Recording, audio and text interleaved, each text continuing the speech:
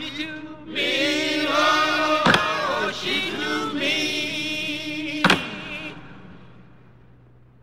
I don't want no dead black woman. Oh, she do me, oh, she do me. I don't want no sugar in my coffee. It make me mean, Lord. It make me mean. I don't want no sugar in my coffee. It make me mean, Lord. It make me mean. Warning. Each episode of Real Life, Real Crime, the podcast, will contain descriptions of acts of violence or of a sexual nature and are for people that are 18 years or older. Heed my warning, people. I do not get the facts of these cases off the internet or from some television show. These facts I'm retelling were presented to me by the victims of the crime or the perpetrators who committed the crimes. My descriptions of the crime scenes are what I saw with my own two eyes. If you are going to get offended, turn this podcast off now. Thank you. Hello, everybody, and welcome to this episode of Real Life, Real Crime Hotline. In today's episode, we're going to be doing some follow-up questions from our patron members on past episodes, as well as some shout-outs. Some patron members have called in and said some things they've said, and I really appreciate it. Y'all, if you have the hotline number, you're a patron, and we really appreciate you and supporting the show. And so I'm Woody Overton, your host, and let's get started. Hi, Woody. This is Karen Travels from California. I actually had two questions. First of all, you say a lot that people are sentenced to hard time. And I'm curious, do you literally mean hard labor? Do you literally mean that? Because, in California we have nice cushy prisons where they get to sunbathe in the prison yard and play cards and do sports and learn a craft. And so if they actually are serving hard labor, that'd be awesome. And secondly, what's up with Kathy Bernard now? Is she still around? Is she still as big of a slime ball? Just curious. So I love your podcast so much. It's my new favorite. I can't wait every week for the new one to drop. And keep up the good work. And thanks to you and Cindy. You guys are doing a great job. Take care. All right, well, Kathy, really good questions, right? And y'all, Kathy's been a big supporter of the show, and Kathy, we really, really appreciate you. Let's see, the first question. At hard labor in the state of Louisiana, if an inmate is sentenced at hard labor, that means they have to work when they're in prison, okay? Now, if they don't work, they're given what they call a direct verbal order to do whatever it is. And most of it, like Angola, it's over 5,000 acres and this actual working farm. They call it the farm, and they raise all their own vegetables, milk and meats and everything else. And they actually sell it to the state of Louisiana it's deducted from their bill to the state of Louisiana, and they sell all the food, or probably 80% of all the food, milk and stuff, to the rest of the prisons in the state of Louisiana. So it helps cut down on the cost of housing inmates. But yes, if you don't go to work when they tell you to go to work, then you get locked up in the hole, and you catch a charge, and it's an actual charge for failure to follow a direct verbal order. Now, let me tell you something. They got some shitty jobs, man. I mean, imagine standing in the heat of Louisiana all day long, hoeing on these garden fields. They don't use tractors. They have them out there on what they call a gun line, and it's probably 100 inmates on the line and 2 guards on horseback on either end with rifles. And if you start to fight, yes, they have hose and whatever it is that they're using. They have implements, and they're told when they're given these tools, if you start to fight with them, we're just going to kill you. I mean, they don't have to fire a warning shot. They shoot them. They don't say shoot to kill, but shoot to stop. But of course, you shoot them with a high powered rifle that close up, they're going to die. So, but remember, like 5,500 inmates in Angola, and like 5,000 of them have life without the possibility of parole. And the rest of them, you don't even get sentenced to Angola unless you get like more than 75 years, I think. So the rest of them are going to die there anyway. But that's a real good question. They work their ass off, and especially the young bucks, or there's just a difference between an inmate and a convict. An inmate is someone who gets locked up and, they're fighting with staff or guards and slinging the dope and stuff like that. They cause problems. All right. Now, a convict is a term of respect. A convict is somebody who's down and they're doing their time. They're not letting their time do them. And they don't want problems. They don't want people fighting with staff. They don't want to get put on lockdown and stuff like that. So, but yes, the convicts generally end up with the better jobs. They end up being the trustees and the ones who take care of the horses or milk the cows or whatever. I mean, there's so many different jobs that they do, but everything done inside the prison, from maintenance to the floors, to trash, to laundry, to the kitchen, everything is done by prisoners. And it's not exactly easy labor. Now, once you become a convict, you can get easier time, if you will, and move up, right? So, and they have benefits that they could do. But the fresh ones, fresh fish, I guarantee you they're doing hard labor. And I'll give you one more example real quick. When I was a corrections sergeant at DCI, Dixon Correctional Institute, in 1991, they had a crawfish plant, and twice a day, they worked 2 12-hour shifts. They ran the plant 24 hours a day. And what happened is twice a day, an 18-wheeler load of crawfish would pull up to the crawfish plant, which is simply a small building where they piled in inmates with a bunch of flat tables, and they would boil the crawfish, not season it, but just boil the crawfish. And each inmate in a 12-hour period had to peel 14 pounds of tail meat. Okay, so you're peeling this little crawfish, and you get out this not even 2-gram piece of tail meat. They had to peel 14 pounds of tail meat to not get put in the hole at the end of the shift. So imagine standing there peeling crawfish for 12 hours a day. Now, they don't get to use their teeth to pull the meat out like I do, which makes it a lot faster. They literally have to peel each tail, thousands and thousands and thousands of tails a day. And what they do is they take that tail meat and then they vacuum seal it, and then they sell it under a different name. It sells for like $14.99 a pound in the local grocery stores. And people add it to their gumbos or etouffees or whatever. But then when it's not crawfish season, they turn it into a chicken plant, and they have to cut chickens 12 hours a day, cut up meat for packaging or wherever. And I think it's at one point in the year when the onions are harvested, they actually have to cut up onions. Can you imagine that shit, cutting onions for 12 hours a day? So yeah, hard labor. And in the state of Louisiana means hard labor. Karen, that's a great question. And on Kathy Bernard, the last I heard, she evidently is still going round and round with the authorities.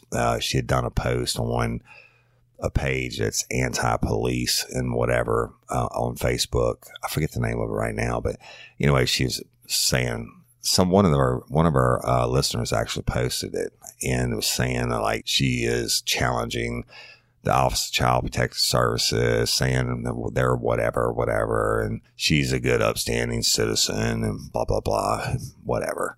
I mean, I don't know how some people live with themselves, but not mine to judge. But you're a sweetheart, dear, and thank you so much. Karen was one of our first, y'all. We started tier 4 on Patreon this week, which is everything tier 1, 2, and 3 get. At tier 4, upon signing up, you get a welcome sticker. And after 2 months of being a tier 4 member, you get a free t-shirt from the store, which is a $20 value right there. Shipping is more than that. And then also within that 2-month period, you get a personal phone call or FaceTime or whatever you want to do with me. And so Karen was one of the first ones to upgrade to that, and Karen really appreciate it. So y'all, I hadn't even made that announcement. We just started this week, and man, a bunch of people jumped over to it, and we really appreciate that, y'all. It helps us out. And like I said, we just ordered some new sound equipment this week. It'll be in Tuesday. It's going to allow me to have guests on the show. We can record more than one microphone at a time. We'll be able to do phone interviews and all this other fancy stuff that I don't know anything about that Cindy's taking care of. But y'all's money does help. I appreciate you. All right. So next question. The next question is texted in from Miss Christine Hernandez. Now, Christine has been there from day one, and she also does more than we could ask in patron, and she is one of the first ones to upgrade to tier 4 also. But she's also a dream team moderator, y'all, and she works a lot behind the scenes and does a lot for us. And Christine, you know we love you and we appreciate you. And I love San Diego, California, right? So Christine sent in a text and says, "Hey, Woody, this is Christine. I have a question. Have you ever testified in a criminal trial? Would love to hear about that. Keep up the good work." Christine, every single major case I've done, I've testified in court. Okay, now let's talk about that. You've heard me talk about all the court motions and stuff like that that actually lead up to a trial. And most of the cases, I can't say most of the cases, but a lot of my cases, unless it was a aggravated rape or second degree murder or first degree murder, they would always plead out, almost always plead out, because they knew, I didn't build junk, right? I was going to get the conviction.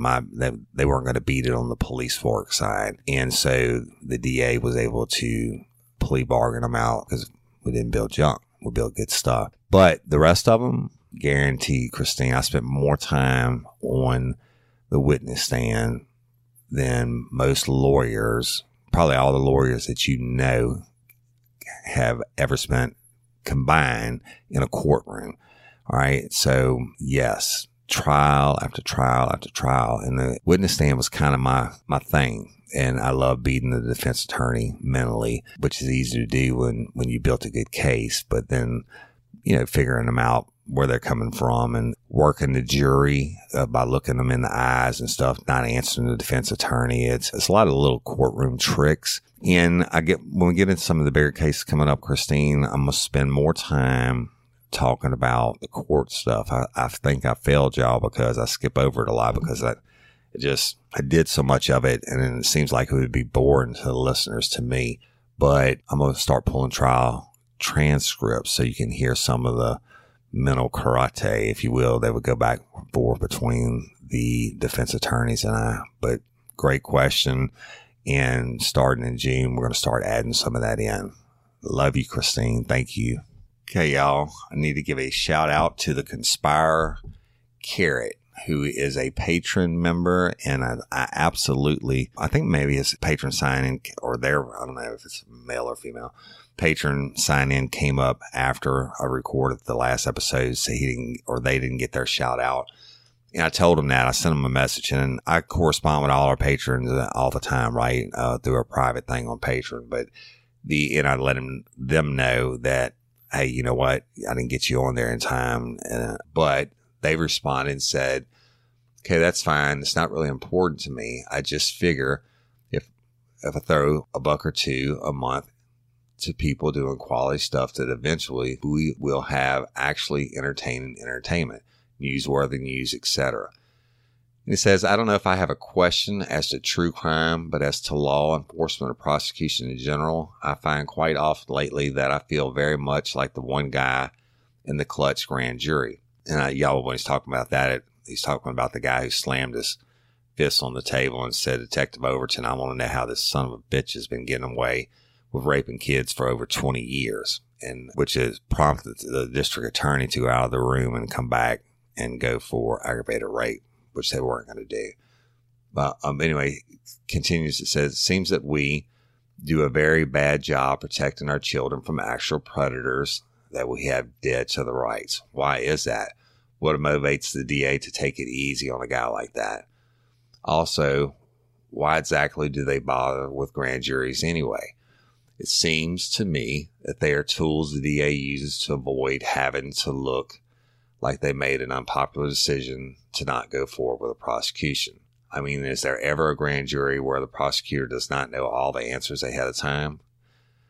The idea that a witness will be compelled to testify or face contempt sounds like it would bring out new information, but I seriously doubt that if it ever really does. So let me address the first part of this, y'all, because it's kind of long.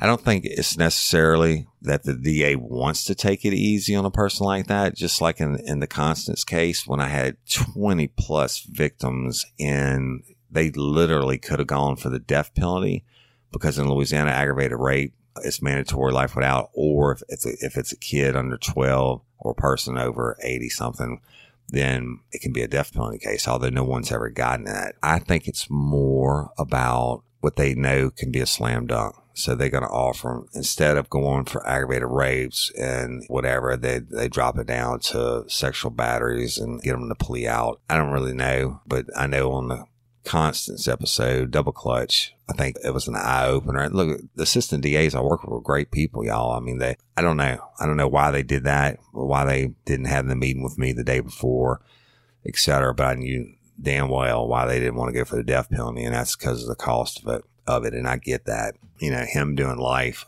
times 4 is great. But when they weren't even going to go for the aggravated rapes, I didn't get that. But I mean, they found out real quick how people actually felt about it, because I went in there, even though they told me not to say anything about aggravated rape, I said aggravated rape. I mean, I didn't stop it, and they weren't going to stop me once I'd started, right? District attorneys basically are good people. I don't think they're trying to get out anything.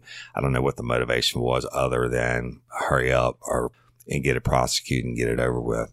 And on grand juries in the state of Louisiana, if it's a murder or like second degree murder or first degree or whatever, a heinous crime like that, aggravated rape, you have to send it to the grand jury. It has to be billed. It's just the way that it is. So I can't just sign a warrant for first degree murder and go before the judge and say, this is what my probable cause was, and that's enough to charge them. You're talking about taking somebody's life, literally, whether they spend the rest of it in jail or you execute them, then it's just law. It has to go before the grand jury. And yes, I think I know you're right when they send some cases to the grand jury that they don't want to mess with, that they don't have to send to the grand jury. Now, I can tell you generally that comes in child abuse cases or allegations of child abuse, because unfortunately not all of them are true.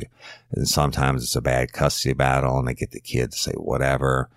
And I mean, I've been on some absolute bullshit cases like that where people, to me, that's almost as bad as abusing the kid, when they get their kids to lie because of the custody battles, y'all. It's just divorces and stuff, man. I never understand that, but I've seen it time and time again. And the district attorney on those cases would be like, send it to the grand jury. And as the grand jury turns it down, then that's on them, right? Then the people can't come back and call the news and say, oh, well, such and such did such and such to my kid, and the DA won't prosecute it. So that's just the DA, district attorney's right to do so. Send it to the grand jury. And honestly, that pretty much is a fair way. I mean, if it's bullshit, it's bullshit. But if it's a good deal and it goes to the grand jury, they're going to indict.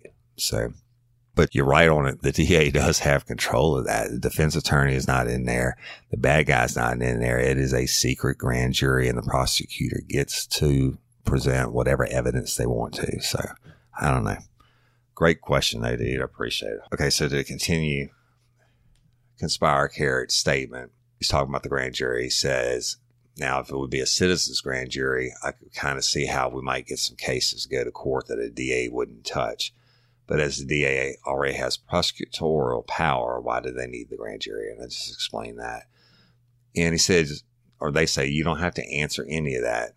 LOL, my brain just does that. And then it says, it is very frustrating, though. I want these kid fuckers taken care of the first time and never be heard of again. They can't change. Well, Conspire Carrot, I promise you, I totally agree with you. They're not going to change. The baby rapers, the sexual part is like 1% of it. It's 99% mental on the sex offenders. And they are not going to change. And a lot of them are super smart, and even they get locked up. Gerald Bordelon was one, got locked up numerous times and got out on early parole because he's such a good fucking con man. And he told them exactly what they wanted to hear in the group therapy sessions and all that bullshit. But you know what? It didn't matter. It really, they had a law proposal in the state of Louisiana to castrate sex offenders. But guess what? That shit doesn't work either, because the sex is 99% mental. 99% mental. I had one guy that I got a confession out of. He was a former Catholic priest, and he had been raping people forever. And I'm talking about like since the early 60s.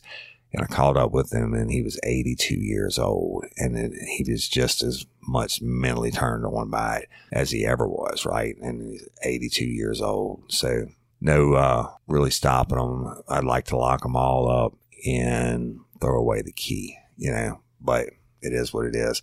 Our justice system is not perfect, but it is the best in the world. Thank you for your question, and thank you for your support, Conspire Carry, us on Patreon. We really, really appreciate you. Okay, our next question comes from one of our dear friends, Kim, in Central Florida. Here we go. Hey, Woody, this is Kim in Central Florida. I had a question about Chris in the episode Trust No One. I know that you guys found the 2 bodies that he murdered, but I was wondering if you have any others that showed up that maybe were suspicious of him that just never got actually legally put to him, or if you guys were ever able to connect him to anything else. Thanks. Okay, Kim is an awesome patron supporter and a Dream Team member moderator of our private page, y'all, which is right at 800 members today. So if you're not a member of our private page, it's real life, real crime, friends, fans, and crew on Facebook. You have to be screened to get in, not because we're Nazis or anything, but because we don't want any trolls in the group posting bullshit, which unfortunately, when you get a group that gets that size, it happens, right? So if you're not a member of the group, you've got to check it out. I'm telling you, it's fan interaction, bonus stuff on the episodes, contest giveaways, all this stuff that our people do. And obviously 800 people in over 2 months. Love it, right? So Kim, Chris Allen, David Hunt, confessed to the 2 murders. And now remember, they brought him to me to do on the polygraph. It was not my case, although I did go out with him in the middle of the night because we had that connection, etc. But I didn't even testify in that trial. And he was found not guilty. He did a judge trial for Nelson Henson, which y'all sometimes, I think criminals are really smart, right? Because if you get a jury up there on that case, then this dude's confessed and the body pops up and he confesses to shoving away face down in the water, a jury is going to want blood. They're going to know they're going to have a son or a grandson or a brother or whatever they're going to be thinking about when they hear about the victim. And now when the judge came back and ruled that the DA did not show beyond a reasonable doubt that Chris Allen Hunt actually caused the death of Nelson Henson. He said that when he shoved him into the water, he could have just been knocked out, and the state didn't put on anything that said that Henson could swim or whatever, right? They're just saying that he went into the water, he could have drowned because he couldn't swim and whatever else. But I mean, I guess technically, that's what judges do. If you're fair and impartial, you have to call it like you see it. I kind of think that's bullshit. But anyway, back to the bad guy.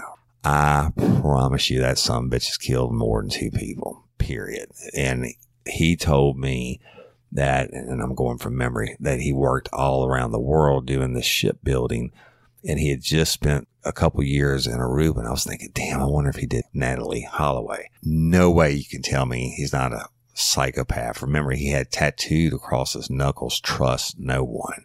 I promise you, he's done other people. Unfortunately, right around that same time, and actually before this trial even came up, I had transferred to the Louisiana State Police as a criminal investigator out of headquarters in Baton Rouge. And I just had my UK load right. Unless I got subpoenaed to come back, I didn't follow up on these cats.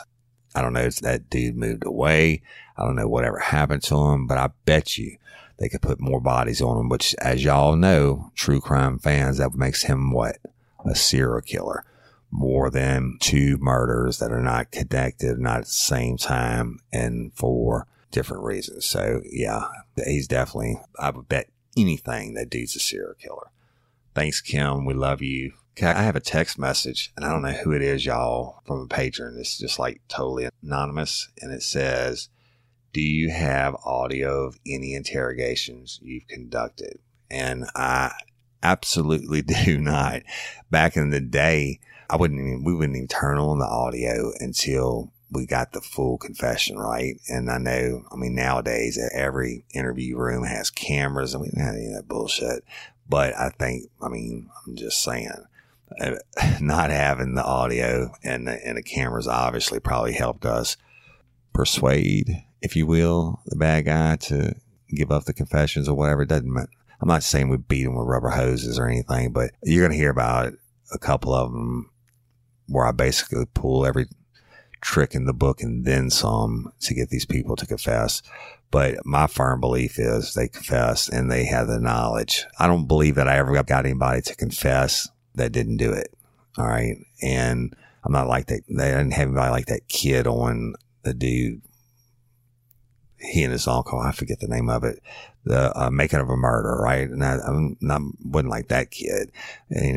But no, I don't have any recordings. I suppose I could get some of the actual confessions if I go pull the case files. And maybe if y'all are interested in hearing those, just let me know. I guess you would be. I guess it's pretty interesting. But you have to remember, even when we got to confessions, a lot of times it was just bullshit. They were just admitting to the smallest amount that they could because I made them believe that we had them hemmed in one way or another. They just would minimize their involvement a lot of times in the confessions, which is just enough for us to go ahead and charge them. And then we'd come back and prove that they were full of shit, that they really did all of the crime and with whatever specific intent. And we would prove that through the evidence. So the tape confessions, a lot of times, even though we knew they weren't 100% truthful, it is what it is. But I do not physically possess any, but I'm going to see if I can get my hands on some. And y'all, if you're interested in that, the confessions or taped interviews or more courtroom transactions between me on the stand and trials and stuff, if y'all want that, let me know.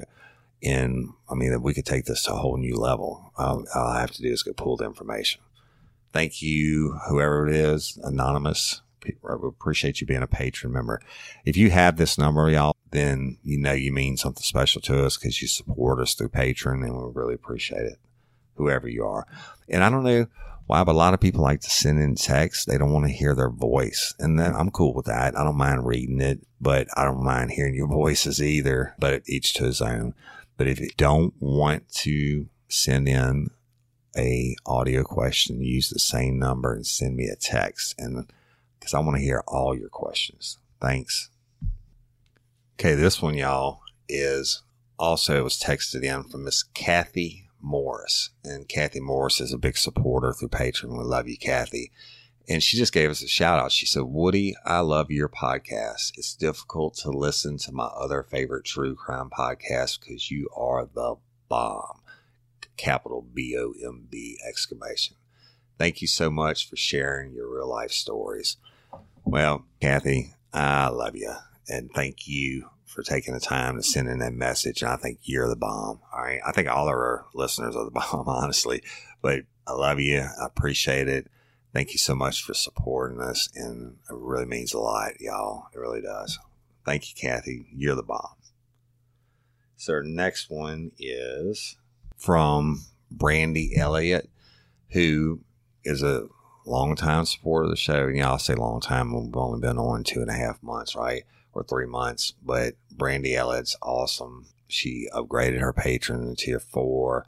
She's been a patron member since day 1, I think. But I sent her a message, a thank you message for upgrading to tier 4. I sent all of them personalized messages through Patreon and said, hey, it's Woody. Thank you. This is what we're doing, blah, blah, blah. And she responded, no problem. I enjoy watching you grow as a podcaster, exclamation. And I love how much you interact with everyone and let us know how much our support means to you, exclamation. When you become a famous podcaster, I will be able to say I was there from the beginning. I have never seen a podcaster that interacts as much as you do, and that definitely makes you stand out above the rest. And I guess what I'm saying is never change. I know it will become hard to stay in contact the more listeners that you get, but I hope that when you have 1 million+ downloads, you will always remember our little clique that started with you. Keep up the good work. Well, Brandy Elliott, I'm never going to forget you, dear. And I just don't think I would do it if I couldn't show my love back for the people who are showing the love to me. And I guess, 1 million downloads is a long ways from where we are, which y'all, I don't think I told you at the beginning of the show. Today we're at like 56,500, which is crazy for less than 3 months. But yes, we are growing very rapidly, Brandy, but I know I will never forget the people who help us get there. And it's all our fans. And I try to respond to everybody, and not just because I feel like I have to, because I actually enjoy doing it. I mean, I'm really getting a kick out of it. So I love you, Brandy. I appreciate it. And when we hit 1 million downloads, I'm going to call you up personally and let you know that I haven't forgot about you, and I appreciate you for being there from day 1. Awesome. Thank you. And y'all, let's do one more from our jokester and longtime patron member, and she's also a Dream Team member. And we're going to close it up with this one. Hello, Woody and Cindy. Jenny from NorCal here. I have a question. I'm just wondering how you came up with the name of your podcast. I think it's fantastic, very catchy. Also, your artwork is great, and I'm just wondering where that came from also. So if you could share that with us, that'd be super cool. And, of course, one more question. What did the girl from Louisiana say when she was leaving? Bye, you.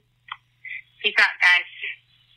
So, Jenny, we love you, sweetie, and love it. I always love your jokes, right? So, bye, you. That's never heard that one, and I think it's funny. And Jenny calls in every Hotline episode, y'all, and drops us a funny haha that I haven't heard before. Jenny, okay, the name of the show, literally, my wife and I went out on a date night or a couple nights. We went to a hotel in Biloxi and get away from the kids. It was right just more than halfway through hunting season, so I hadn't been home a lot, and the weather was kind of off. It was right before New Year's Eve, so I took her out of town for a couple nights, and we had some adult time, together time, which is awesome too. But that's when she told me about podcasts. I'd never even heard of a damn podcast. But then, she's like, you need to tell your stories. I'm telling you, you need to tell your stories, and they're going to love your voice, blah, blah, blah, whatever. And so we were looking into it, and we were kicking around names over drinks. Now, my wife loves a good margarita on the rocks with sugar on the rim, not salt. And I love a good cold beer in an icy frosty mug.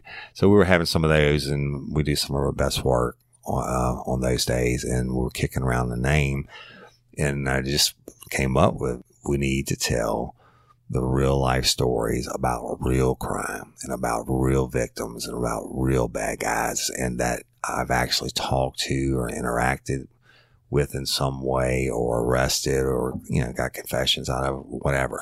I wanted it to be, because we were looking at the other true crime podcasts, and I'm not knocking them. Evidently, it's big time shit, right? People love it. But I didn't see any true crime podcasts that were told by the cops that worked the case. And shit, it just blew my mind. And I know there's a couple of them like Small Town Dicks or whatever, but even they're anonymous. I didn't get that.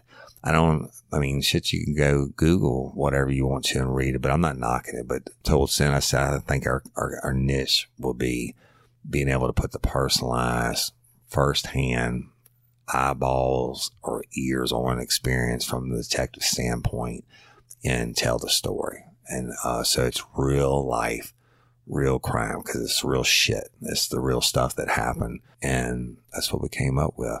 And the artwork, Jenny, my wife is very, very artistic. Is that a word? She's very creative, but she knows what I like. And she came up with different things and images. And then once we got the base images, like the fast mic and the fingerprint, we actually hired a professional design company and sent them the base images. And they sent us all these different proofs to choose from. We picked which ones, or I picked which ones I liked the best. And so that's it. That's where you got the fast mic and the fingerprint. You know which one I really like is the one that shows up on the episodes, the magnifying glass over the fingerprint. But that's kind of hard to like put on a bumper sticker or anything like that, or even a t-shirt, and be able to read real life, real crime with it. So, but that's it, Jenny. Love you and appreciate you every single day. You're awesome. We love you. And that's it, y'all. I think I'm going to conclude the questions in the statement part. And the reason we do these hotline episodes are not because we have to, but because we want to. And it's a benefit every single patron member gets, from the $2 tier to the $20 tier. They all get the hotline and get to call it in. And I love the questions. I love it, love it, love it. And you wouldn't believe the response, the listener response we get out of the hotline episodes. And I think this is our third or fourth one. We're getting thousands of downloads on each one, like immediately. So I guess people like it. Y'all keep it up. I mean, we certainly don't have thousands of patron members. So somebody's listening to it and somebody's liking it. So patron members, don't hesitate to call in your questions. Would love to hear your voice. Love it. You can just give shout outs, questions or whatever. But this week I'm going to do one on Jessica Chambers, y'all. And if you haven't seen it, you need to Google her and look it up. What a fucking bad case that is. And the reason I'm going to do it, I'd never heard of it. And one of our patrons was telling me about it. Actually, we put the episode vote kind of, if you will, to the patrons and Dream Team, and they kept coming up Jessica Chambers. And it's set in a small town in Mississippi, not far from where I am now, but it reminded me totally of the town that I grew up in. But I have never seen such a fucking bad case of law enforcement and district attorney mess ups in my life. So this week we're going to be taking questions for the hotline on Jessica Chambers. So if you have any questions or statements or whatever, call them in, and I'm going to give you my own personal take on what I think is, and I've been doing it a long time, y'all. I get hired.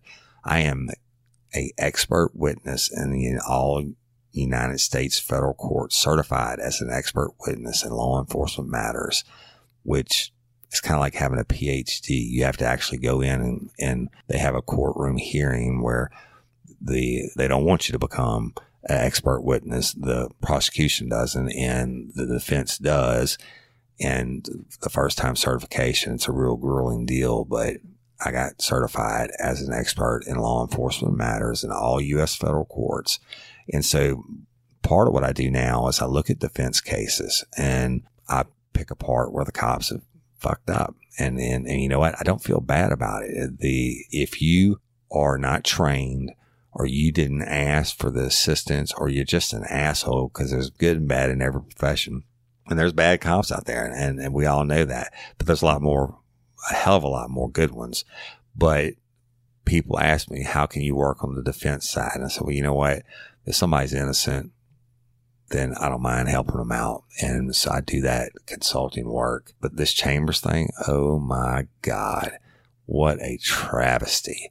What a travesty for Jessica's family. And I've never seen anything like it in my entire life. So, which is well over 20 years on the job and the various aspects, and now on the defense side. So anyway, that's Hotline next week, y'all. Get your questions in or statements about Jessica Chambers. And when I get done, I promise you I won't be able to go through North Mississippi, through those 5 counties that district attorney covers, because they'll probably have a price on my head, because I'm going to call it just like I said. Not cop hating, because I never do that, but stupid police work and stupid district attorney that traumatize the family over and over again. Are you shitting me? I'm going to lay it on the line for them. Okay, so all our fans, I love you. It doesn't matter if you're patron or not. Your liking and sharing is what's making real life, real crime grow so fast. You are awesome. Each and every one of you. I appreciate you. And I'm not just saying that shit. I really, really do. And I get to watch the numbers grow every day. And y'all, we're going somewhere. This is going to continue to grow because of y'all. And if you're not a patron member, that's totally fine with me. But I would ask it, if you like us, tell somebody about us so we can keep growing and moving up. And I promise you to bring you better content, editing, etc. And we're doing that. We're putting our money where our mouth is, and new equipment and new ideas going forward. But I appreciate y'all. And don't forget, we have a YouTube channel where we post some videos from different places I'm at and stuff like that. And you have to go to YouTube and search the channels under Real Life, Real Crime Podcast. But anyway, you can put a face with a name if you want to. So we have numerous videos on there, as well as all our podcast episodes. And then we have Twitter and we have Instagram, which I know nothing about. And we have the 3 Facebook pages, the Real Life, Real Crime regular page, Real Life, Real Crime Friends, Fans, and Crew, and then the Real Life, Real Crime Lanyard page, y'all. And that's our newest deal, which has got really strong response, where people can display whatever it is that they like, or sell stuff or trade stuff. And, I've gotten some good response because I wanted different kinds of beers and hot sauces, and several fans were interacting on that.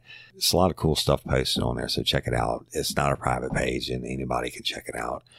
But anyway, thank you for liking and sharing us, y'all, and making us grow. And we really, really, really appreciate you. And we're back to murder this week on this Friday's episode.